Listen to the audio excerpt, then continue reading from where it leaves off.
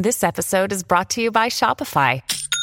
Forget the frustration of picking commerce platforms when you switch your business to Shopify, the global commerce platform that supercharges your selling wherever you sell. With Shopify, you'll harness the same intuitive features, trusted apps, and powerful analytics used by the world's leading brands. Sign up today for your $1 per month trial period at shopify.com/tech, all lowercase. That's shopify.com/tech. 92% of households that start the year with Peloton are still active a year later. 92% because of a bike? Not just bikes. We also make treadmills and rowers. Oh, let me guess, for elite athletes only, right? Nope.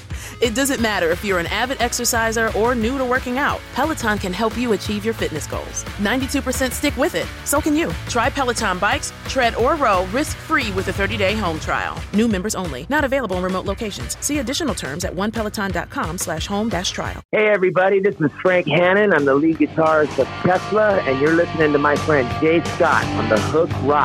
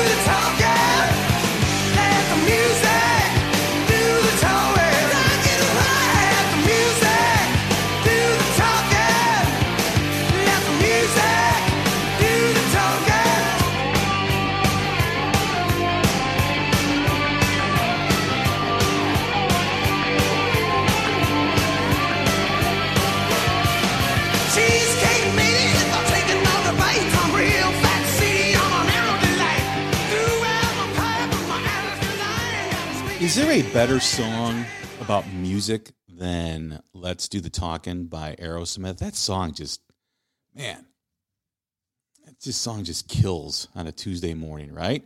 How's everybody doing today? How's everybody's week going? Hope everybody had a great weekend. Welcome back to the grind.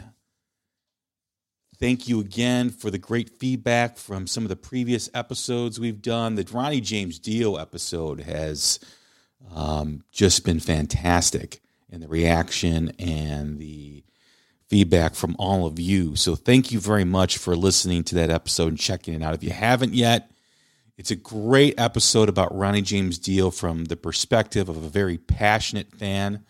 Nino, my friend Nino from Chicago, just really brings the emotion and the passion and the experience of being a Dio fan from a very young age. So check that out.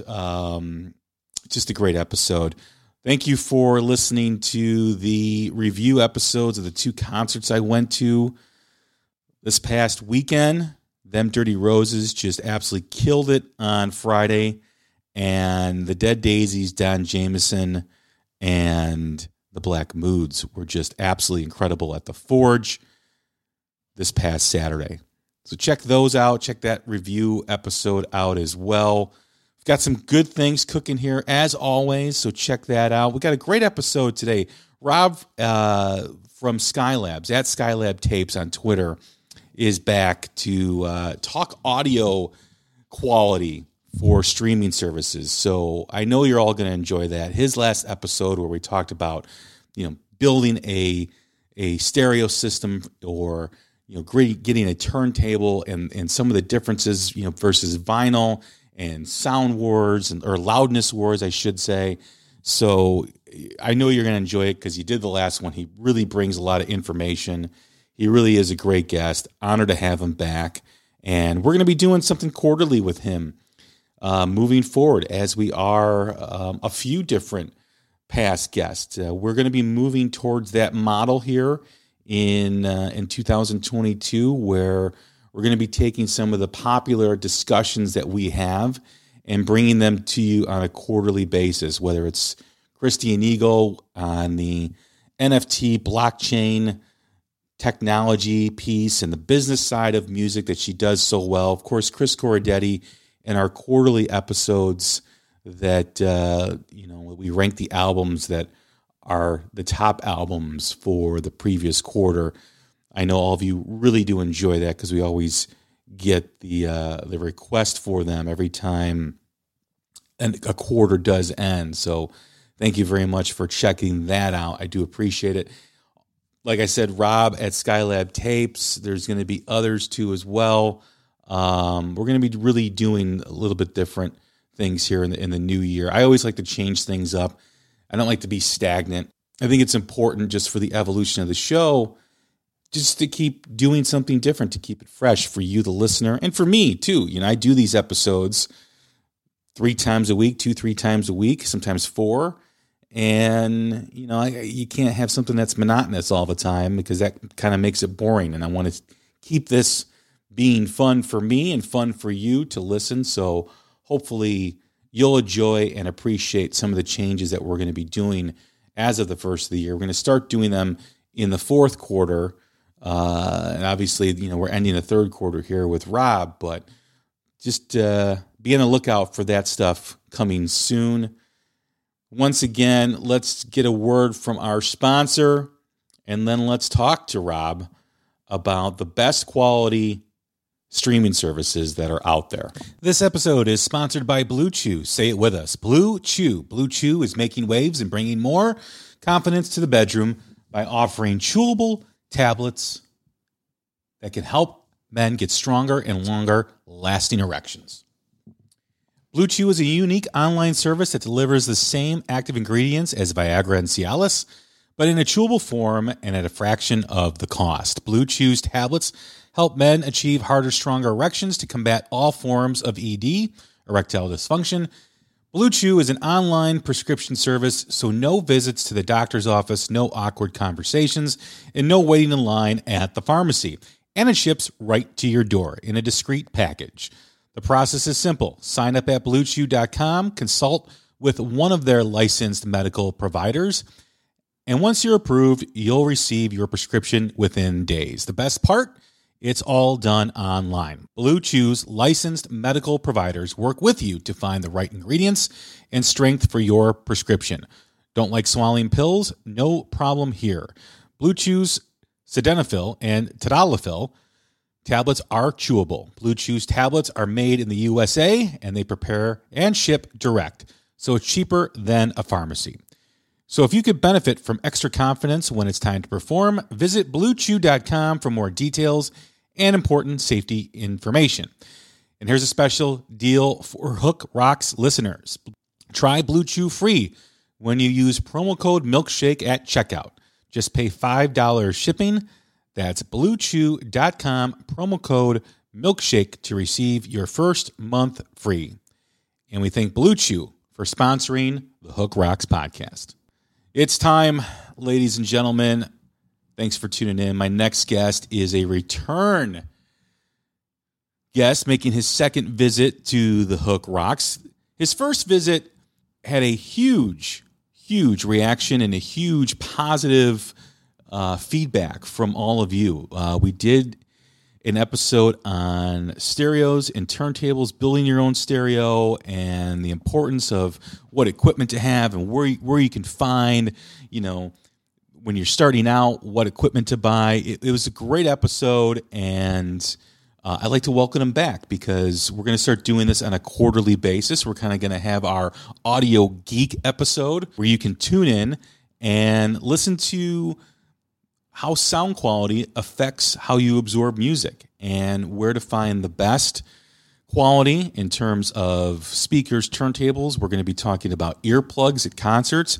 And this episode is very important because it really impacts a lot of music lovers and how they listen to music. A vast majority gets their music now via streaming services, no longer the physical copy that we all know and love and we all grew up on. There are music fans that still do buy the physical copy and absorb it through a physical format. However, there are a lot of music listeners, namely younger people, that strictly get their music from streaming services. I do both. I buy albums and I buy CDs as a majority, as someone who likes to collect music and likes to listen to the physical format. But I also subscribe to a streaming service because if I'm at the gym or taking a walk or, I don't have a CD in my car, I can always put it on. I can also make playlists for the Hook Rocks Twitter page where people can go and check out new music. So there's a lot of cool things that streaming services offer, and we're going to get into that. We're going to talk about which ones, if you're really into sound quality, are the ones for you. And I'd like to welcome in Rob, and as you know him, you can find him on Twitter at Skylab Tapes. He's a great guest, very, very informative, knows his stuff, and welcome back, Rob. How you doing? I am doing great, Jan. It is great to be back on the show. I really appreciate it, and looking forward to the chance to geek out on sound here a little bit. Yeah, I mean, like I said, the last episode you did was great. It got so much positive feedback. People were totally into it. And, I think it is important for a lot of people that listen to music because they want the best quality. I think consumers as a whole want the best quality, whether it's the quality cell phone, whether it's the quality TV, whatever it is, they want the best. And hopefully we can shed some light on streaming services in terms of which ones have the best sound quality, how they process the music and the differences, and hopefully people listen and will go that route in terms of next time they have to pay that monthly bill, maybe they cancel and go with another service. Who knows? But yeah, and I think what you said is right. We're actually seeing overall, especially over the last year or so, a significant increase in the quality of the offerings from streaming services. And I do think that has been consumer driven, right? That's been driven by the fact that fundamentally people really do want better quality sound when they're listening to music. But it's hard to demand that when you don't really know what's in the way, right? When you don't actually know why you're listening to something and you think, gosh, this doesn't really sound as good as it should. Unfortunately still, for the vast majority of people who are listening to music via streaming, they're not getting sound quality as good as CD. And so let's talk a little bit about kind of why that is, and what people can do so that they can actually get the best possible quality sound out of, sort of any streaming service, but then, ultimately even picking a streaming service based on sound quality itself. Before we begin, I want to tell this story about what we just talked about the consumer wanting the best quality. In my early 20s, I worked for Motorola, and it was at the height of Motorola's market share in terms of cell phones. They were pretty much the only kid on the block at that time, and everybody who was buying cell phones, remember those old brick phones that everybody used to have, that Motorola was what everybody wanted. Motorola cell phones. Oh, at least my first 3 cell phones were Motorola. Yeah. And yep, for sure. While I was working there, they had the chance to go into developing digital technology and better technology for cell phones, but they wanted to stay on the analog side. And when I say analog versus digital, I know we talk a lot about that when it comes to music. It's basically how the phone call is processed on the back end, right? So it's not like, so you wouldn't really notice the difference in the phone that you're handling or you're touching and you're making calls of. It's when you put it up to your ear and you hear the quality of the phone and the quality of reception. So Motorola thought that the consumer wanted to stay in analog, which was an affordable way of getting a cell phone service.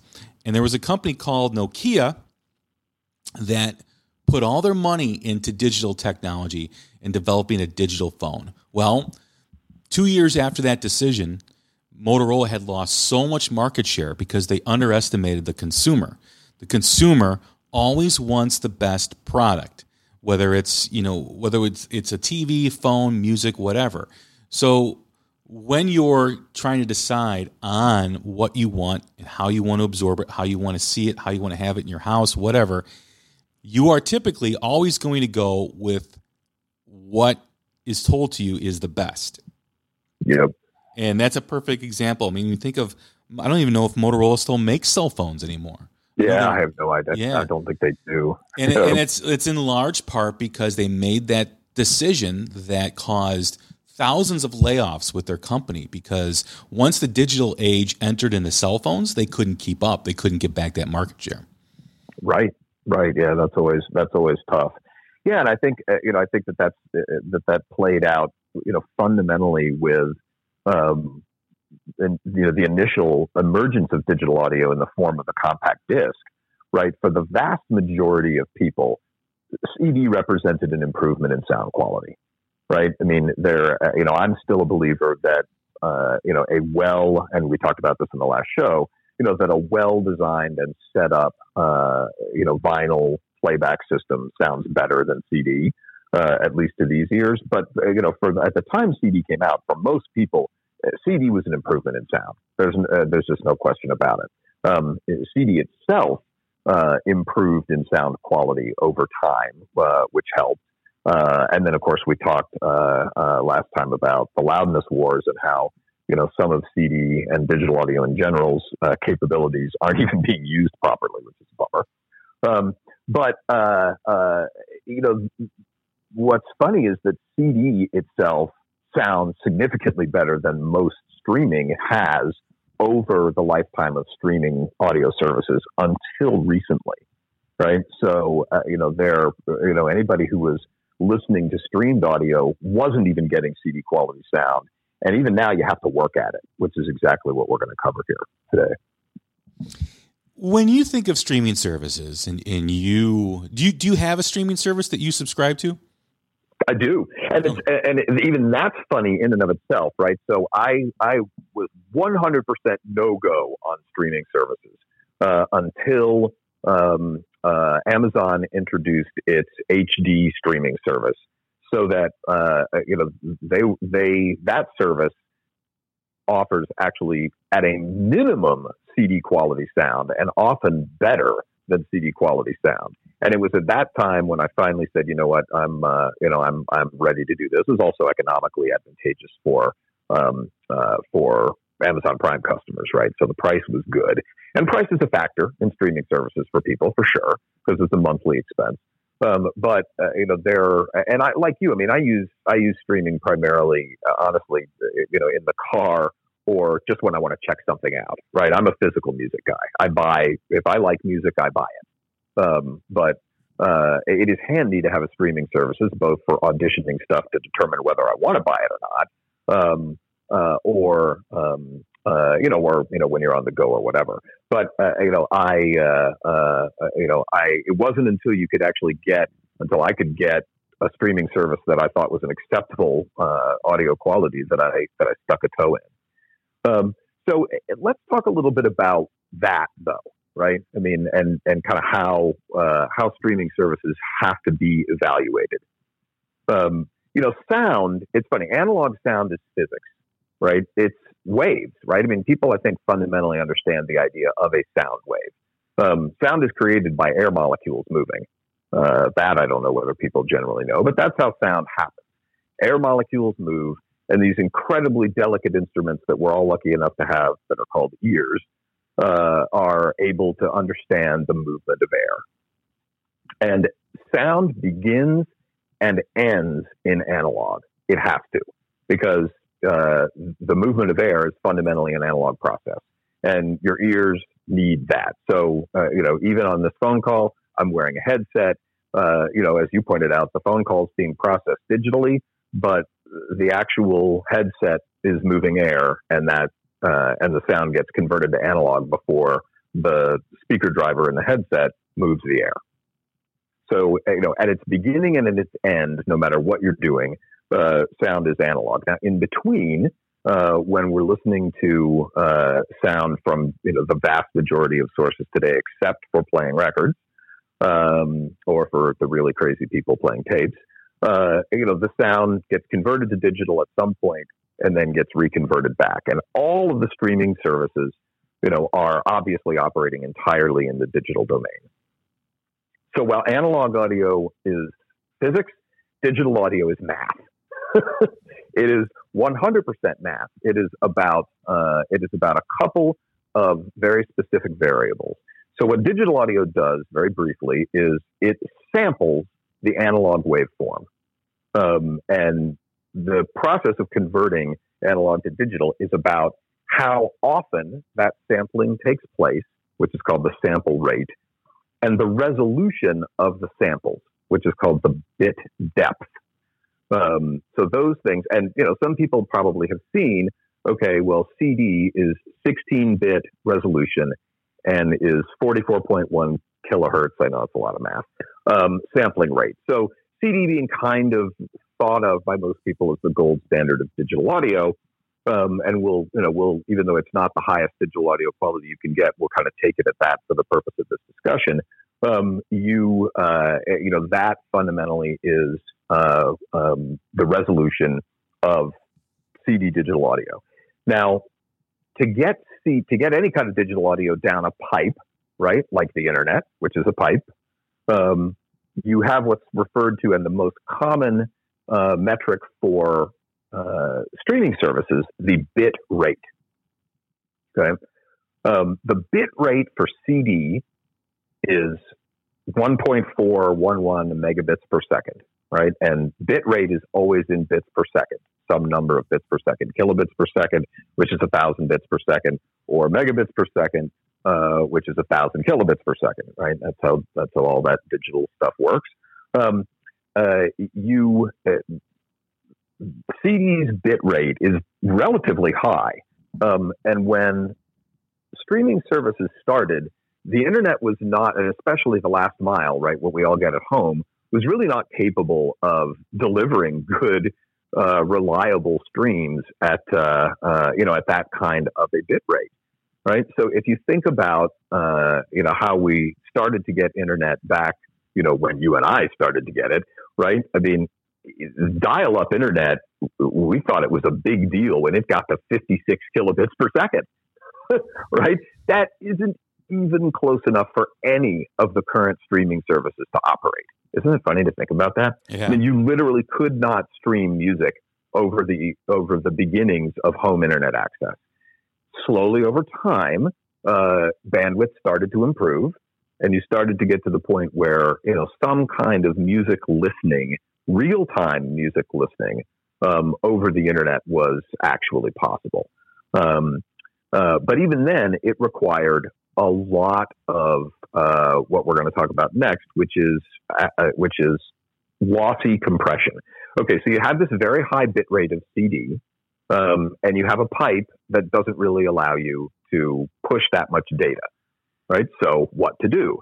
Well, what happened was this concept came about called lossy compression, and the idea is actually, it really should be called data reduction and not compression. But the idea is that you run a thing that's called a perceptual audio coder, and you figure out through math, what part of the music you can throw in the trash. That's literally what something like MP3 or any of the algorithms that are used to stream audio at a bit rate lower than CD do. They figure out what the algorithm thinks you can't hear or won't miss in your music, and just doesn't code that. So, fundamentally, all levels of bit rate lower than CD are throwing away some amount of the digital and audio information that is on the CD or not. And in the 90s, Jay, there were raging arguments on the internet about what was and wasn't audible, right? I mean, people people would get, they would get personal about it. It was because it was a heated topic for a lot of people, right? I mean, were you actually getting, at different bit rates, were you actually getting enough audio quality for music to be enjoyed? And I think that's still, that's still something that is very real today, even though, the modern internet is capable of easily handling even CD resolution audio, right? I mean, I did a speed check just before we got on this call, and my home internet bandwidth now is 100 megabits per second, right? So I could easily stream. 10 different people in my house could listen to different things streamed over the internet without problem, right? But that's not where we started. And unfortunately, the streaming services, they got started in an era where, they needed to make sure that they could have people get reliable streaming kind of regardless of what their internet bandwidth was like. And a lot of people just want to do that over the phone where they're using their phone for internet, and bandwidth is still somewhat more restricted there, although with the advent of 4G and 5G it's better. And so when streaming services started, man, they were bad. From an audiophile's perspective, Jay, they were terrible.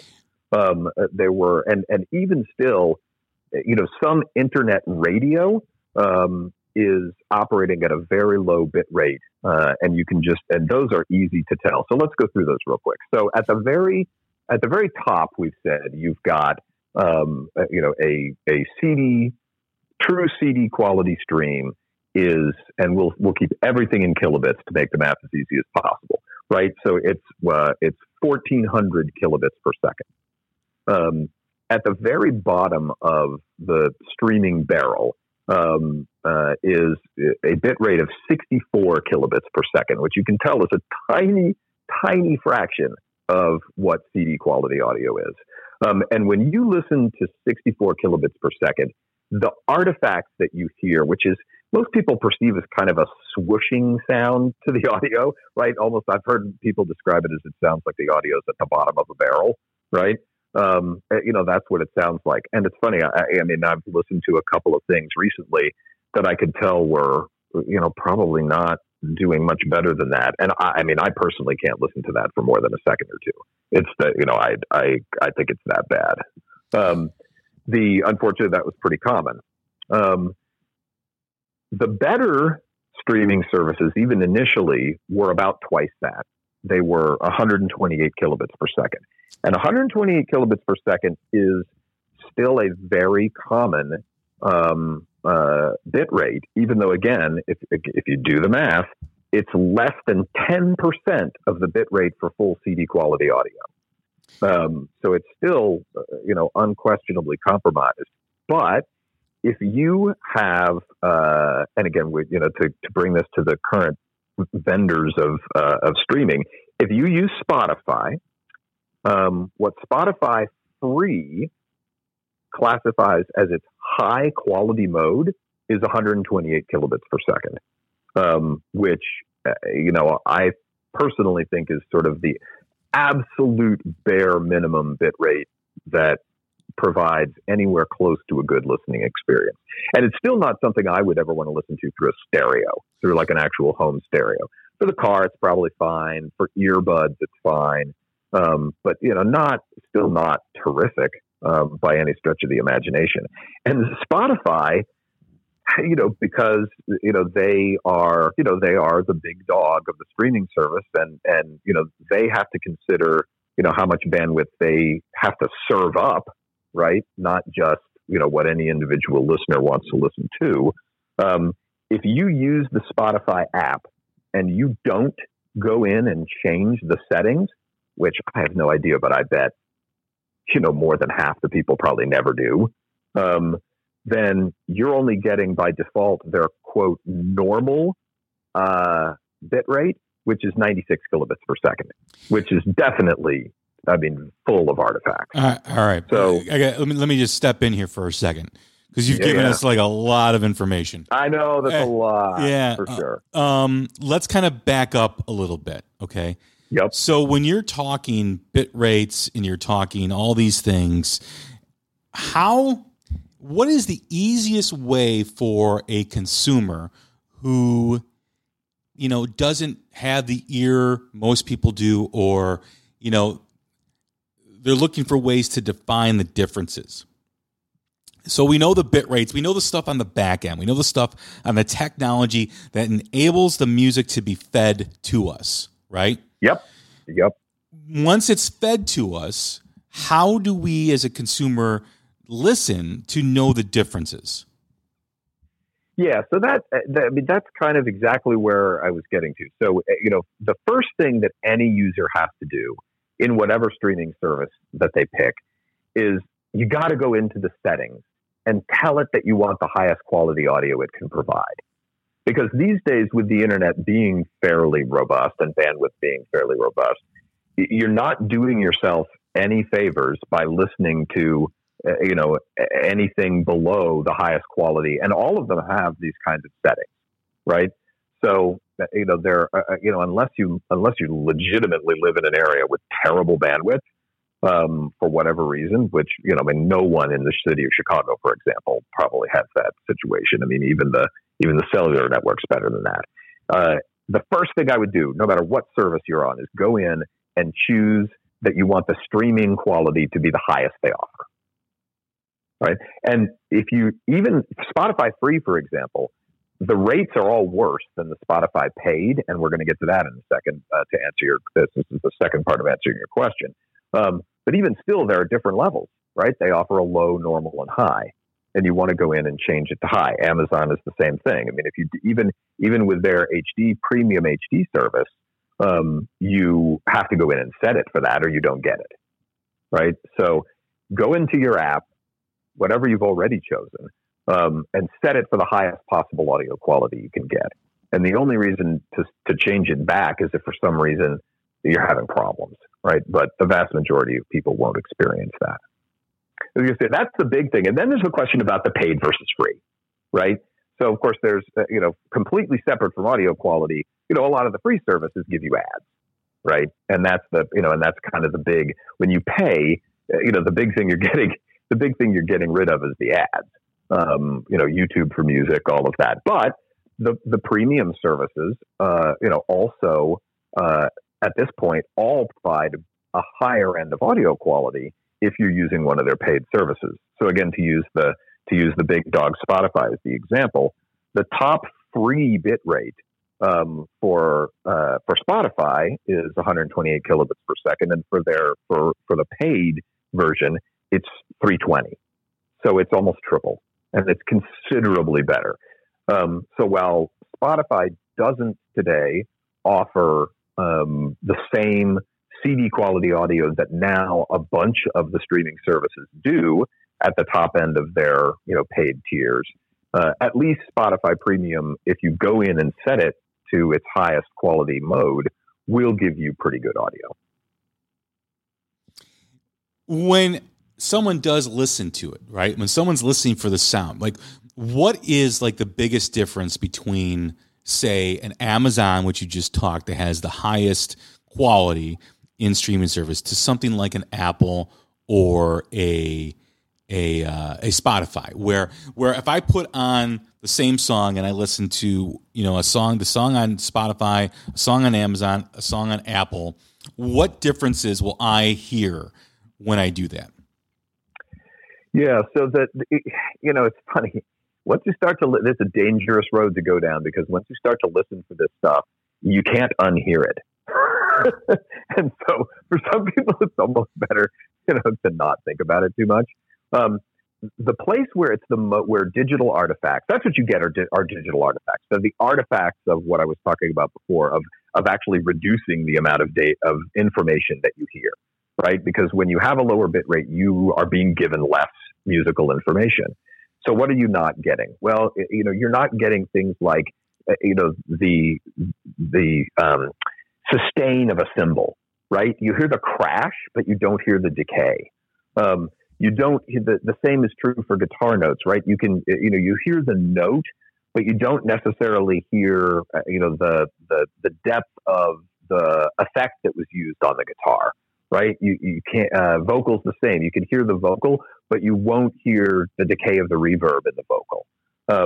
So they're, depending on your listening environment, you might never notice, or you might. If you're sitting listening to a home stereo in a relatively quiet room, you can easily hear those things, or not hear them, as the case may be, right? If you're in the car, some cars have absolutely phenomenal stereos and have done a lot to their cabins to make them quiet. You can hear the difference. I tell you, one of the things that is the most egregious today still in terms of its use of data compression is satellite radio, right? So the worst audio quality I ever hear is from Sirius XM. It's the most compressed. And it's actually still, they do have a bandwidth problem because they're delivering by satellite, right? So, and they're trying to deliver a bazillion stations.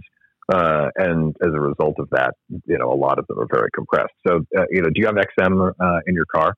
Yes, I do. So the next time you're in the car, flip around some of those stations, and then what streaming service do you use? I use Spotify. Okay. So then after you've gone in and made sure that your Spotify is in the highest quality mode, try to find a song on Spotify that you just heard on XM and listen to the difference.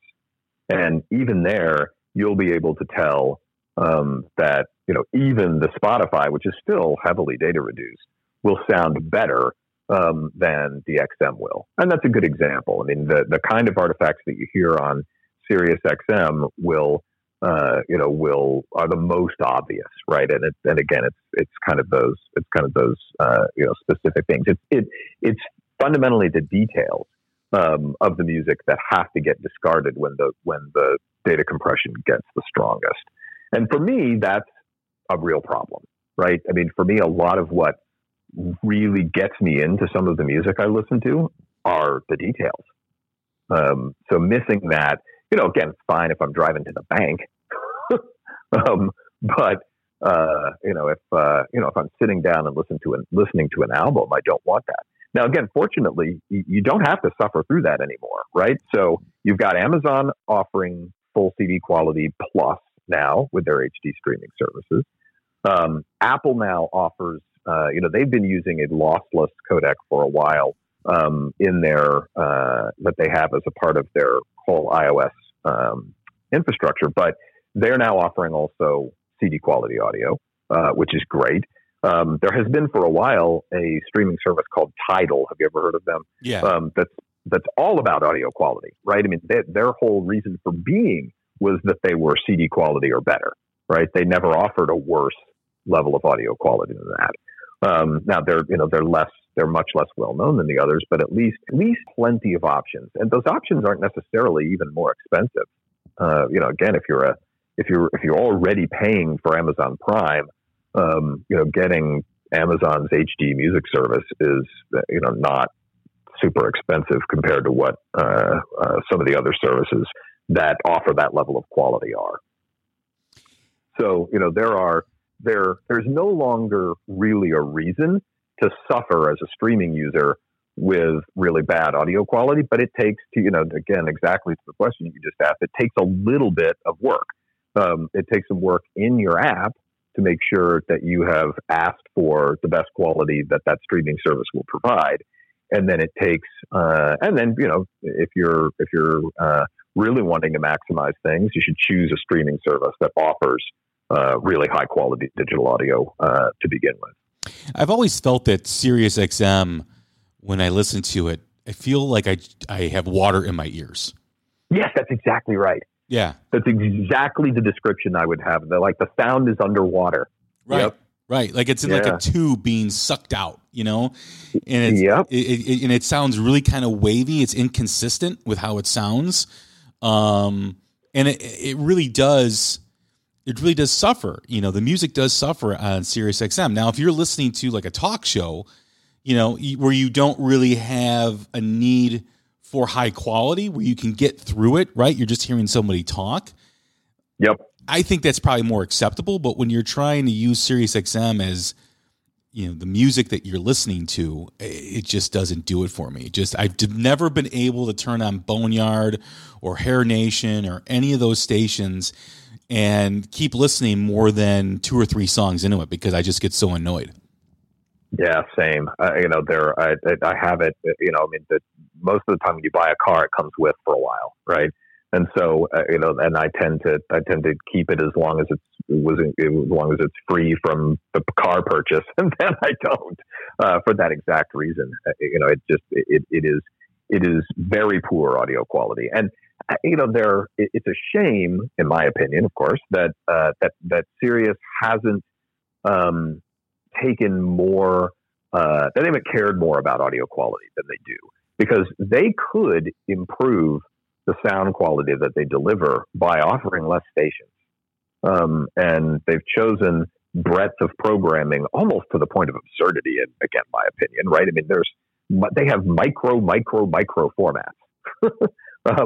And, as a result of that, though, they have an awful lot of compression, and their sound quality is not good. So I'm the same way. For me, XM is a couple of songs while, I'm on a short car ride and can't be bothered to dial something up on the phone. As far as the streaming services go, we're moving towards better quality, right? Everyone is going, whether it's Spotify, yes, thank goodness, and Apple, and to lesser extents Pandora and others. Is it going to get to the point where some of these also-rans, they call them, also-ran, streaming services, or the ones that don't invest in technology to improve the quality of what they're putting out, will suffer and eventually go out of business? It's hard for me to imagine that they won't. I don't think, based on the history of how the company's operated, I don't think that Spotify would ever get into, the truly CD quality audio game if it hadn't been for both Amazon and Apple doing so. Right. And, they're pushing the Amazon, especially, frankly, pushing the envelope. And of course, Amazon is also the big giant dog in the web services business. So they were maybe the best positioned to do it. But they're pushing the envelope in terms of sound quality, obviously has gotten people's attention. And that's great. For me, anything that creates more availability of a higher quality listening experience is a good thing. And so, the fact that now, it's two of the big dogs. It was great when Tidal introduced it and they were the first. But now that two of the big dogs in that game, Apple and Amazon are both offering that level of quality. It's hard for me to imagine that all boats won't rise, right? Because when you start to hear that, people will say, well, wow, I want my streaming to sound that good. Just like we started this conversation and you said it, fundamentally, people do want their music to sound good. Now, everybody has the amount of willingness they have to make sacrifices to that based on, their own, situations. But given the chance to listen to good sound and bad sound, people are going to choose good sound 100% of the time, all of the things being equal. Because we always hear, CD quality is always the best. And, for a while, that has always been true. But, I've even noticed, because I have Amazon Prime, and every now and then I get those free offers to hear Amazon Music. And it's great quality. I've often said that Amazon is the best streaming service. Even like last year, before that, I was kind of like, because it just always sounded better. However, yep. Spotify has the market share. So Spotify has pretty much everybody under the sun has Spotify or Apple. What will it take? Amazon definitely does have the money to invest in it and, overcome their competitors. They've done it in retail. Obviously, everybody buys stuff on Amazon. Everybody shops on Amazon. So you'd think that based on that eventually Amazon is going to keep putting money in, and it's almost like if they were to get into a spending war with Spotify and Apple, my money's on Amazon. Yeah, I agree. And because of Amazon Web Services, right? There are so many companies that deliver content via the internet are doing it using Amazon Web Services anyway. So, to your point, there's no question that Amazon has a price advantage there, right? That's their business, and so and that's why Amazon doesn't. CD for Amazon's HD streaming services, CD quality is actually the worst that they offer. right? I mean, there a lot of the albums that I listen to on Amazon HD are better than CD quality, right? They're the highest level of digital audio bit rate and sample rate that you can even get. It flashes up the little Ultra HD symbol on their streaming app when you're getting it in that quality. And I mean, it's that, you're starting to get into incredibly impressive sound quality. I mean, that's the thing. Just in the last 2 years, Jay, the game has gone from all streaming services are a compromise to you can now listen if you do a few things right and are willing to pay for a premium service. You can listen to streaming audio that is as good as digital audio can possibly be in your home. And that's a huge shift. I mean, it was not like that even just a couple of years ago. So that's big progress. And the last bridge to be crossed, just like you said, is for Spotify to offer a truly high quality CD plus level of some sort, whether that's even Spotify Super Premium or whatever they end up doing, but to offer their subscribers an ability to get digital audio that's that good. Do the artists that are on these platforms get more money if someone listens to their music on a higher quality option? Boy, that's a good question. I don't actually know the answer to that. It would be, my guess, unfortunately, is no. Probably. Right. I mean, there's the whole nastiness of the musician economics of streaming that's a completely different subject and is not one I'm expert in. But you know way more about that than I do. But and we all know it kind of stinks. But that said, there are some artists that do care about audio quality for sure. Those, and you'll see it. I mean, sometimes I'm not sure it's the artist that determines what comes on Amazon as HD or Ultra HD, but some artists, it's very clear that they wanted their and for them that starts when they make the recording in the first place, and then having made a really good quality recording, they want people to listen to it in a way that sounds good, and so there's no doubt that by making the highest quality digital audio available to the streaming services, they encourage that.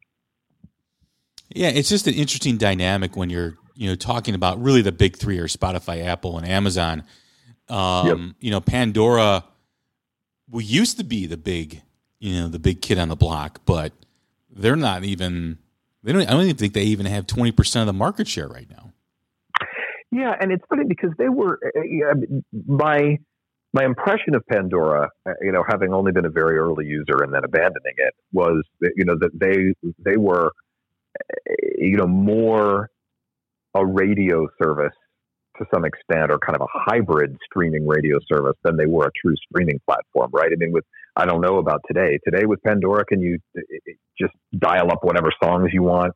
Because you didn't used to be able to do that, right? It was picking songs for you, based on, but you'd tell it what you were interested in, and then it would serve up a bunch of music to you based on what else it thought you would want to hear, and all you could do is skip stuff. Right. It wasn't like you could make your own playlist and pick your own song by song the way the other streaming services allow you to, or do what I'm so fond of, which is listen to albums in their entirety. Yeah, because I'm an album guy. Yeah, me too. Yep. When you look towards the future of where these streaming services are going, what's next? I mean, you're talking about quality that is better than CDs, which for a long time was regarded as the top end of the totem pole. But now you can't really say that because of all the technology that's been developed. Where does this keep going? Where do the streaming services, keep defining themselves? Yeah, I mean, it's an interesting thing. I mean, so the great news for music lovers and music lovers who are interested in high sound quality is that this period that we've just been in, the differentiation for these streaming services has been about sound quality, finally, right? giving consumers a great benefit. I think there's one more rung to be gotten out of that, and you're starting to see some of this, which is there's some enhanced audio capabilities beyond even CD quality, like Dolby Atmos, which is a way to get surround sound through headphones. That some artists have started to record in Dolby Atmos, and that's something that some streaming services are starting to offer, and that is something that I think they'll continue to use as a quality differentiator. That right now it's just very, very small amount of content available that way, but there will be more and more, right? Which will be cool, and I think that there will be things like that. Once you get though to the level of audio quality that we already have from now, from Amazon and Apple, I think they'll probably start to look at more things that are not necessarily audio related. I would, I know there are a lot of people that would like to see, a permanent download option, right? I mean, you can download songs in Amazon to your phone, but they're only accessible by the Amazon app. And if you ever stop subscribing, you don't have them. I mean, it's that whole sort of rent buy question, right? I mean, streaming services are just renting. And if the streaming service, for whatever reason, goes away, you don't own any of that music, right? You'll be lucky if you can export your playlists, but you won't be able to do anything with them. Right. So, it would be, and I think artists, it'd be nice if also, again, of course, artists could benefit from that, right? If you could start to get the option of getting high quality downloads where you pay. The only one that does that today, of course, is Apple, right? You can buy downloads from Apple, and those are transportable. They're not locked into the Apple infrastructure. You also have the option on Amazon Prime that if you buy certain albums, you get the digital download. I guess that's true. If you buy the actual physical album from them, that's right. Yeah, and that's always that's been great. That's been great for me in buying vinyl, right? Because it is handy still to have the digital version available to you. When you buy vinyl, you still get the digital download from them, which I agree that's something I wish more. That I wish more places would do. It's a little bit off topic, but why every vinyl album that you buy doesn't come with a digital download card just absolutely frosts me. I mean, and the artists and the labels are both missing it, right? I mean, they should absolutely be doing that. And it's bizarre to me that they don't all, but yeah, because it's a great way to keep that piece of music with you.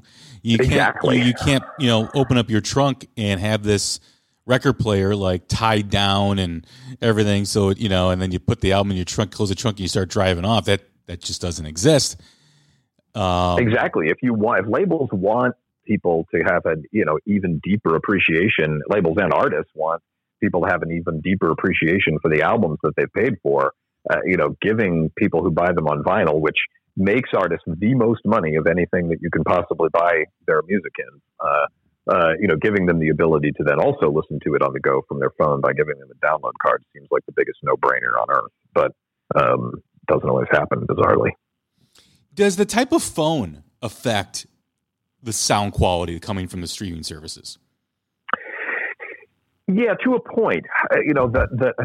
The modern smartphone is an absolute marvel of technology. Of course, it's where most of the technological innovation of the last 10 years has gone on Earth. So it should. But the audio capability of a last couple generations smartphone is light years beyond what high-end digital to analog converters were 10 years ago. I mean, it's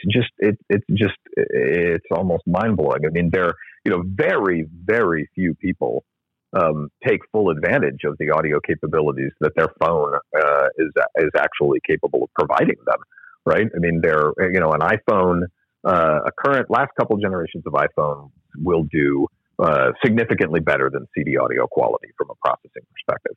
If you get a pair of really good headphones and listen to one of the better streaming services, you're getting an actually just remarkably good sound quality from that experience. And that wasn't always the case, right? I mean, it was certainly the case, back in the earlier days of the smartphones. I mean, they would play music, but you were, the audio chips, both for the digital audio processing and the built-in headphone amplifiers that they had, were just not all that great. There was a period of time in the 2000s where there was a very robust market for external headphone amplifiers to be used with smartphones. Isn't that crazy? And you like that. I mean, that there's still a few people that are doing that, but that market basically dried up. And the reason that was happening was that the phones really weren't providing that great an audio experience. And now for the most part they do.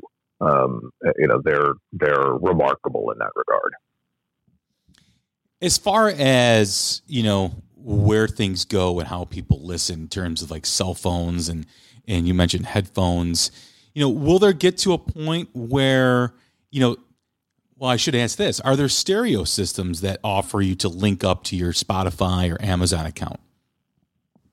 Yeah, more and more people there. Again, that's the kind of thing that's been driven by consumer demand. So there are more and more people that are doing that. So, for example, I use in my big rig, as I lovingly refer to it, right? I use they literally call it a streamer, right? So I have a component and it's made by Marantz. So it's a relatively high end component. But I mean, we're talking about a thing that, again, for me, in the context of how I feel about audio, it's $500. So it's not crazy expensive, not cheap. But it has built into it the ability to do all of that streaming, right? So when I'm listening to Amazon HD in my stereo, I am not doing that via my phone. It is, and you can do it that way, and there are ways to do it that way, through AirPlay and such. But this Marantz component, my audio streamer, actually, it has its own internet access, its own digital audio converters, and it accesses the streaming services directly, right? So I tell it what to do from my iPad or iPhone, but it isn't the phone that's doing the streaming. It's this device that's doing the streaming. So, again, for someone who's wanting to ring, the absolute like me, who's wanting to ring the absolute last few % of great sound out of a streaming service in a home stereo, using a streaming component like that, as opposed to, streaming it on your phone and then AirPlaying it to your stereo, does provide a slightly better experience. What do you say to people that are still holding out? We know a few people who we communicate with daily, you and I both, that will not listen to music on a streaming service, whether it's for quality or whether it's for how they treat the artist. Now, I get how, if the reason is how they treat the artist, right? Yep. They don't pay him enough. The payout compared to what these companies are making is absolutely ridiculous. And I understand that. But when someone talks about quality, they can't really say that anymore. So what do you say to them? What do you say to those people who are still holding out for that reason? Yeah, I mean, for me, it isn't a question of, streaming and thereby depriving artists of revenue, because if I like an album, I buy it. But streaming services are still indispensable for me because I want to be able to listen to it before I buy it, right? I buy more music because I can sample it on streaming than I would if I had to only buy blindly, right? So no question. I actually buy more physical music because I was able to check it out streamed than I ever would have if I had just, if I were just forced to say, well, I'm going to take a lark and buy this album, right? Because then people just tend to stick to the bands they know. And as you know, I buy a lot of music from bands that I've more recently discovered, and that would be very challenging without streaming, right? So, there is no either or decision there for me. The streaming is, about the ability to broaden my horizons. Now, being able to do that in a way where I can really listen not just to the music, but to the sound of the music and how it was recorded. I mean, if anything, that's meant that I bought even more music because I can evaluate it in both ways now. Whereas before, when streaming was poor quality wise, and that was your only choice, you could kind of tell what the music was about, but you weren't really getting any kind of measure of how it was recorded. If your whole MO is I want to buy music because I want to support the artist that I listen to, and I definitely subscribe to that point of view, as I know do you, there's nothing to me about streaming that has to preclude that. In fact, for me, it's the opposite. I buy way more music because I can stream than I would if I didn't. Yeah, it's kind of like when you were a kid and your buddy would make you a tape of an album he just bought. That's right. And you'd listen to it, and you'd still have the blank, you'd still have the Memorex or whatever tape that you had on top of your stereo. But then the next time you went to the mall or the next time you went to a record store, because you liked that album, you'd buy it. So it's the same it's the same theory. Oh, it absolutely is. I saw this picture on Twitter the other day. It's just the greatest thing of a record store in it was probably the early 60s with just these banks of turntables and people sitting there listening to the singles that were in the record store on headphones from those turntables, because that's how people sampled music back then, right? They would literally go into the record store and listen to the singles that were out and then just decide what they want to buy it and leave. It's true. I absolutely. I mean, remember when Tower Records had those kiosks that would have 8 albums where you hit one and it would play this album? And I used to do that. I used to go and, if I was kind of getting stale with what I was listening to and nothing new kind of stuck out to me, I would go and check out to see if I found anything I liked. And on many occasions I did. Absolutely. And yeah, I mean, so that's exactly it. I mean, for me, streaming is just the modern day equivalent of going into the record store and, sitting down and listening to a bunch of stuff, or to your point, listening to a tape that a buddy gave me of a bunch of stuff and deciding, which of those things I liked enough to buy. It's the same exact thing. Now I just get recommendations from friends and check them out streamed. And if I like it, I order it up. We talked about bit rates. We talked about compression. We talked about all that. Do you see things going further? Better bit rates, better compression rates, all that stuff? Or is there something new that's going to make what is existing sound better?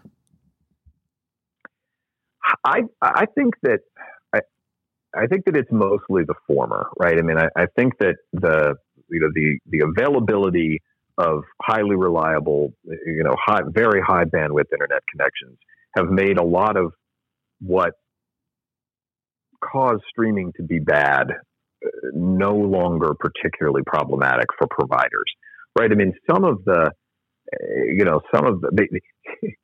if there's, just as exactly as you started this conversation, if there's no pressure from consumers to improve things, it doesn't improve, right?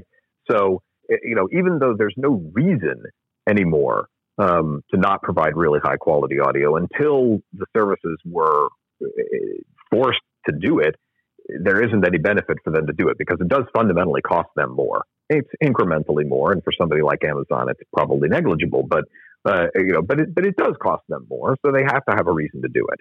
And fortunately, we've gotten to the point where that demand has borne out, and high quality has become much more widely available. So I think that now that game has really started, and there's been this escalation of available audio quality from streaming services, I expect that to fully play out.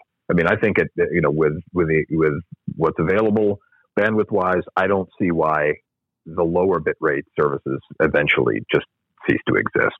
And I certainly hope that that's the case, because again, I bet half the people who use the streaming services never bother to even go into their app and access the better quality. In fact, if people get one thing out of this podcast, Jay, I hope it's that. I hope they go in right now to their streaming service app and change it from normal to high. And this goes into, you go into account settings to do that, right? Yep. You just go into the settings of the app, and then go make that change to the settings, because that way at least you're getting the best that they offer. Why don't they just make that the default sound? Yeah, I know, it's ridiculous, and again, it's a mindset, right? I mean, I think that they have to change their mindset that it's better for them to have the default be high, where yes, there's incrementally more cost to them, but there should be, and is unquestionably, now they can see it, I think, a higher level of consumer satisfaction with their product, right? I mean, but it's that classic trade-off for anybody, right? It's the cost of what they're doing versus how much people actually like it. There are going to be some vendors who are always going to choose to provide the lowest cost solution as opposed to the best quality one. So in wrapping up, the best quality, if we were to rank the top three, would be Amazon, Apple, then Spotify. Yep, that would be the order. No question about it.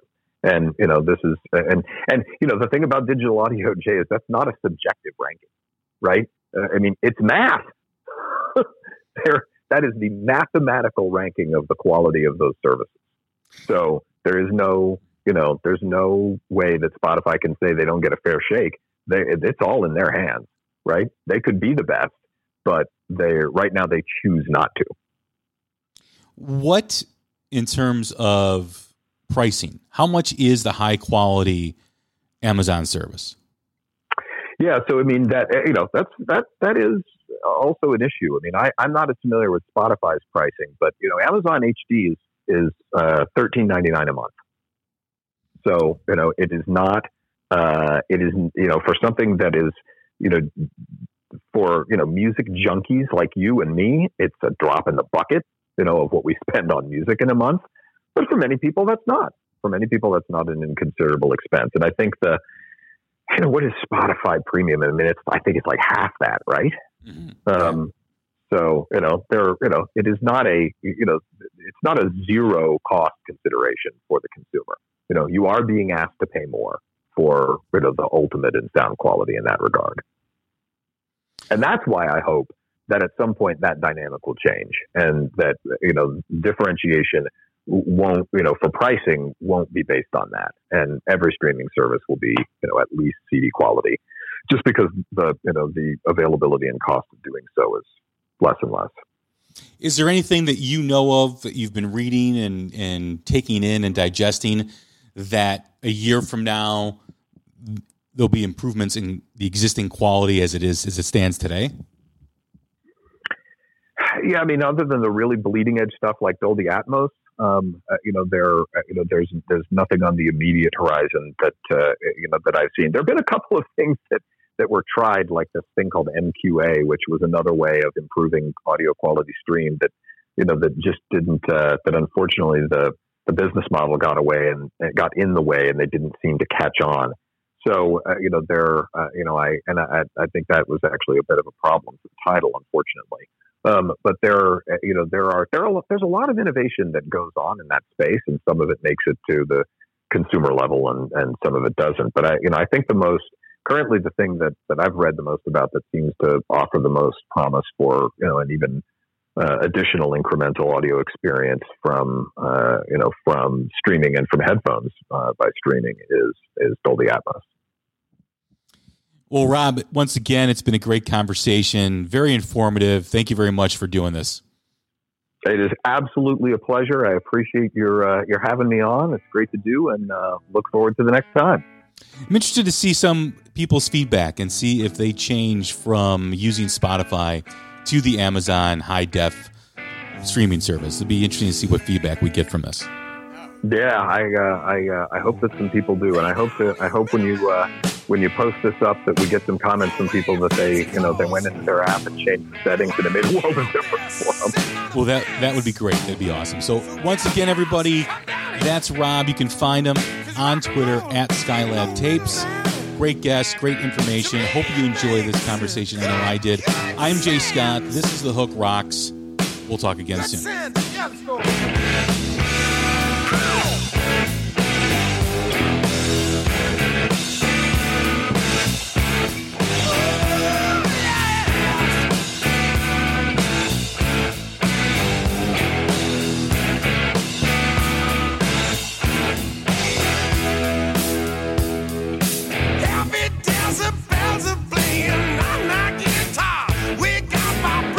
Coming up from the floor.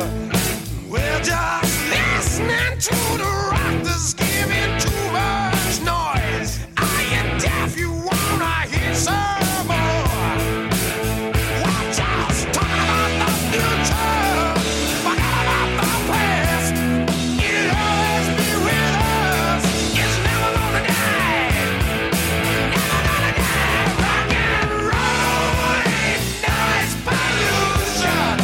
Rock and roll ain't gonna die.